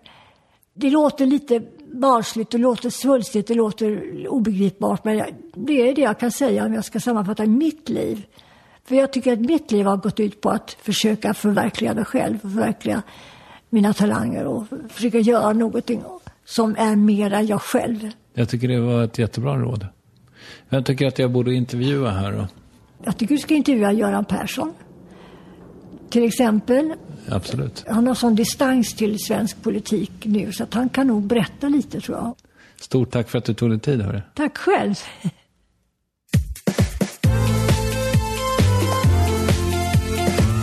Ja, det där var Elisabeth Höglund. Ett avsnitt som för övrigt fick redaktör Lovisa Olsson att storgråta under klippningen. Jag hoppas att det berörde även dig. Och om man läser Elisabeth Höglunds blogg, som för övrigt finns på elisabethhoglund.se, Elisabeth utan H, fast det blir ju ett H sen. Ja. elisabethhoglund.se, så kan man konstatera att hon sen några veckor tillbaka är friskförklarad från sin cancer vid Radiumhemmet. Grattis till det, eller vad man säger. Det känns ju märkligt, men hur som helst. Värvet och min intervju, den blev också omnämnd i ett fint inlägg från den 27 maj. Ja, otroligt. Tack så hemskt mycket för att du delade med dig, Elisabeth. Och det var väldigt trevligt att träffa dig. Och du som lyssnade, det var väldigt trevligt att träffa dig också. Ja, det här gör vi om, tycker jag. Tack så mycket, Lovisa Olsson, som alltså redakterar. Tack till Acast som distribuerar Värvet. Vi hörs om en vecka. Hej då!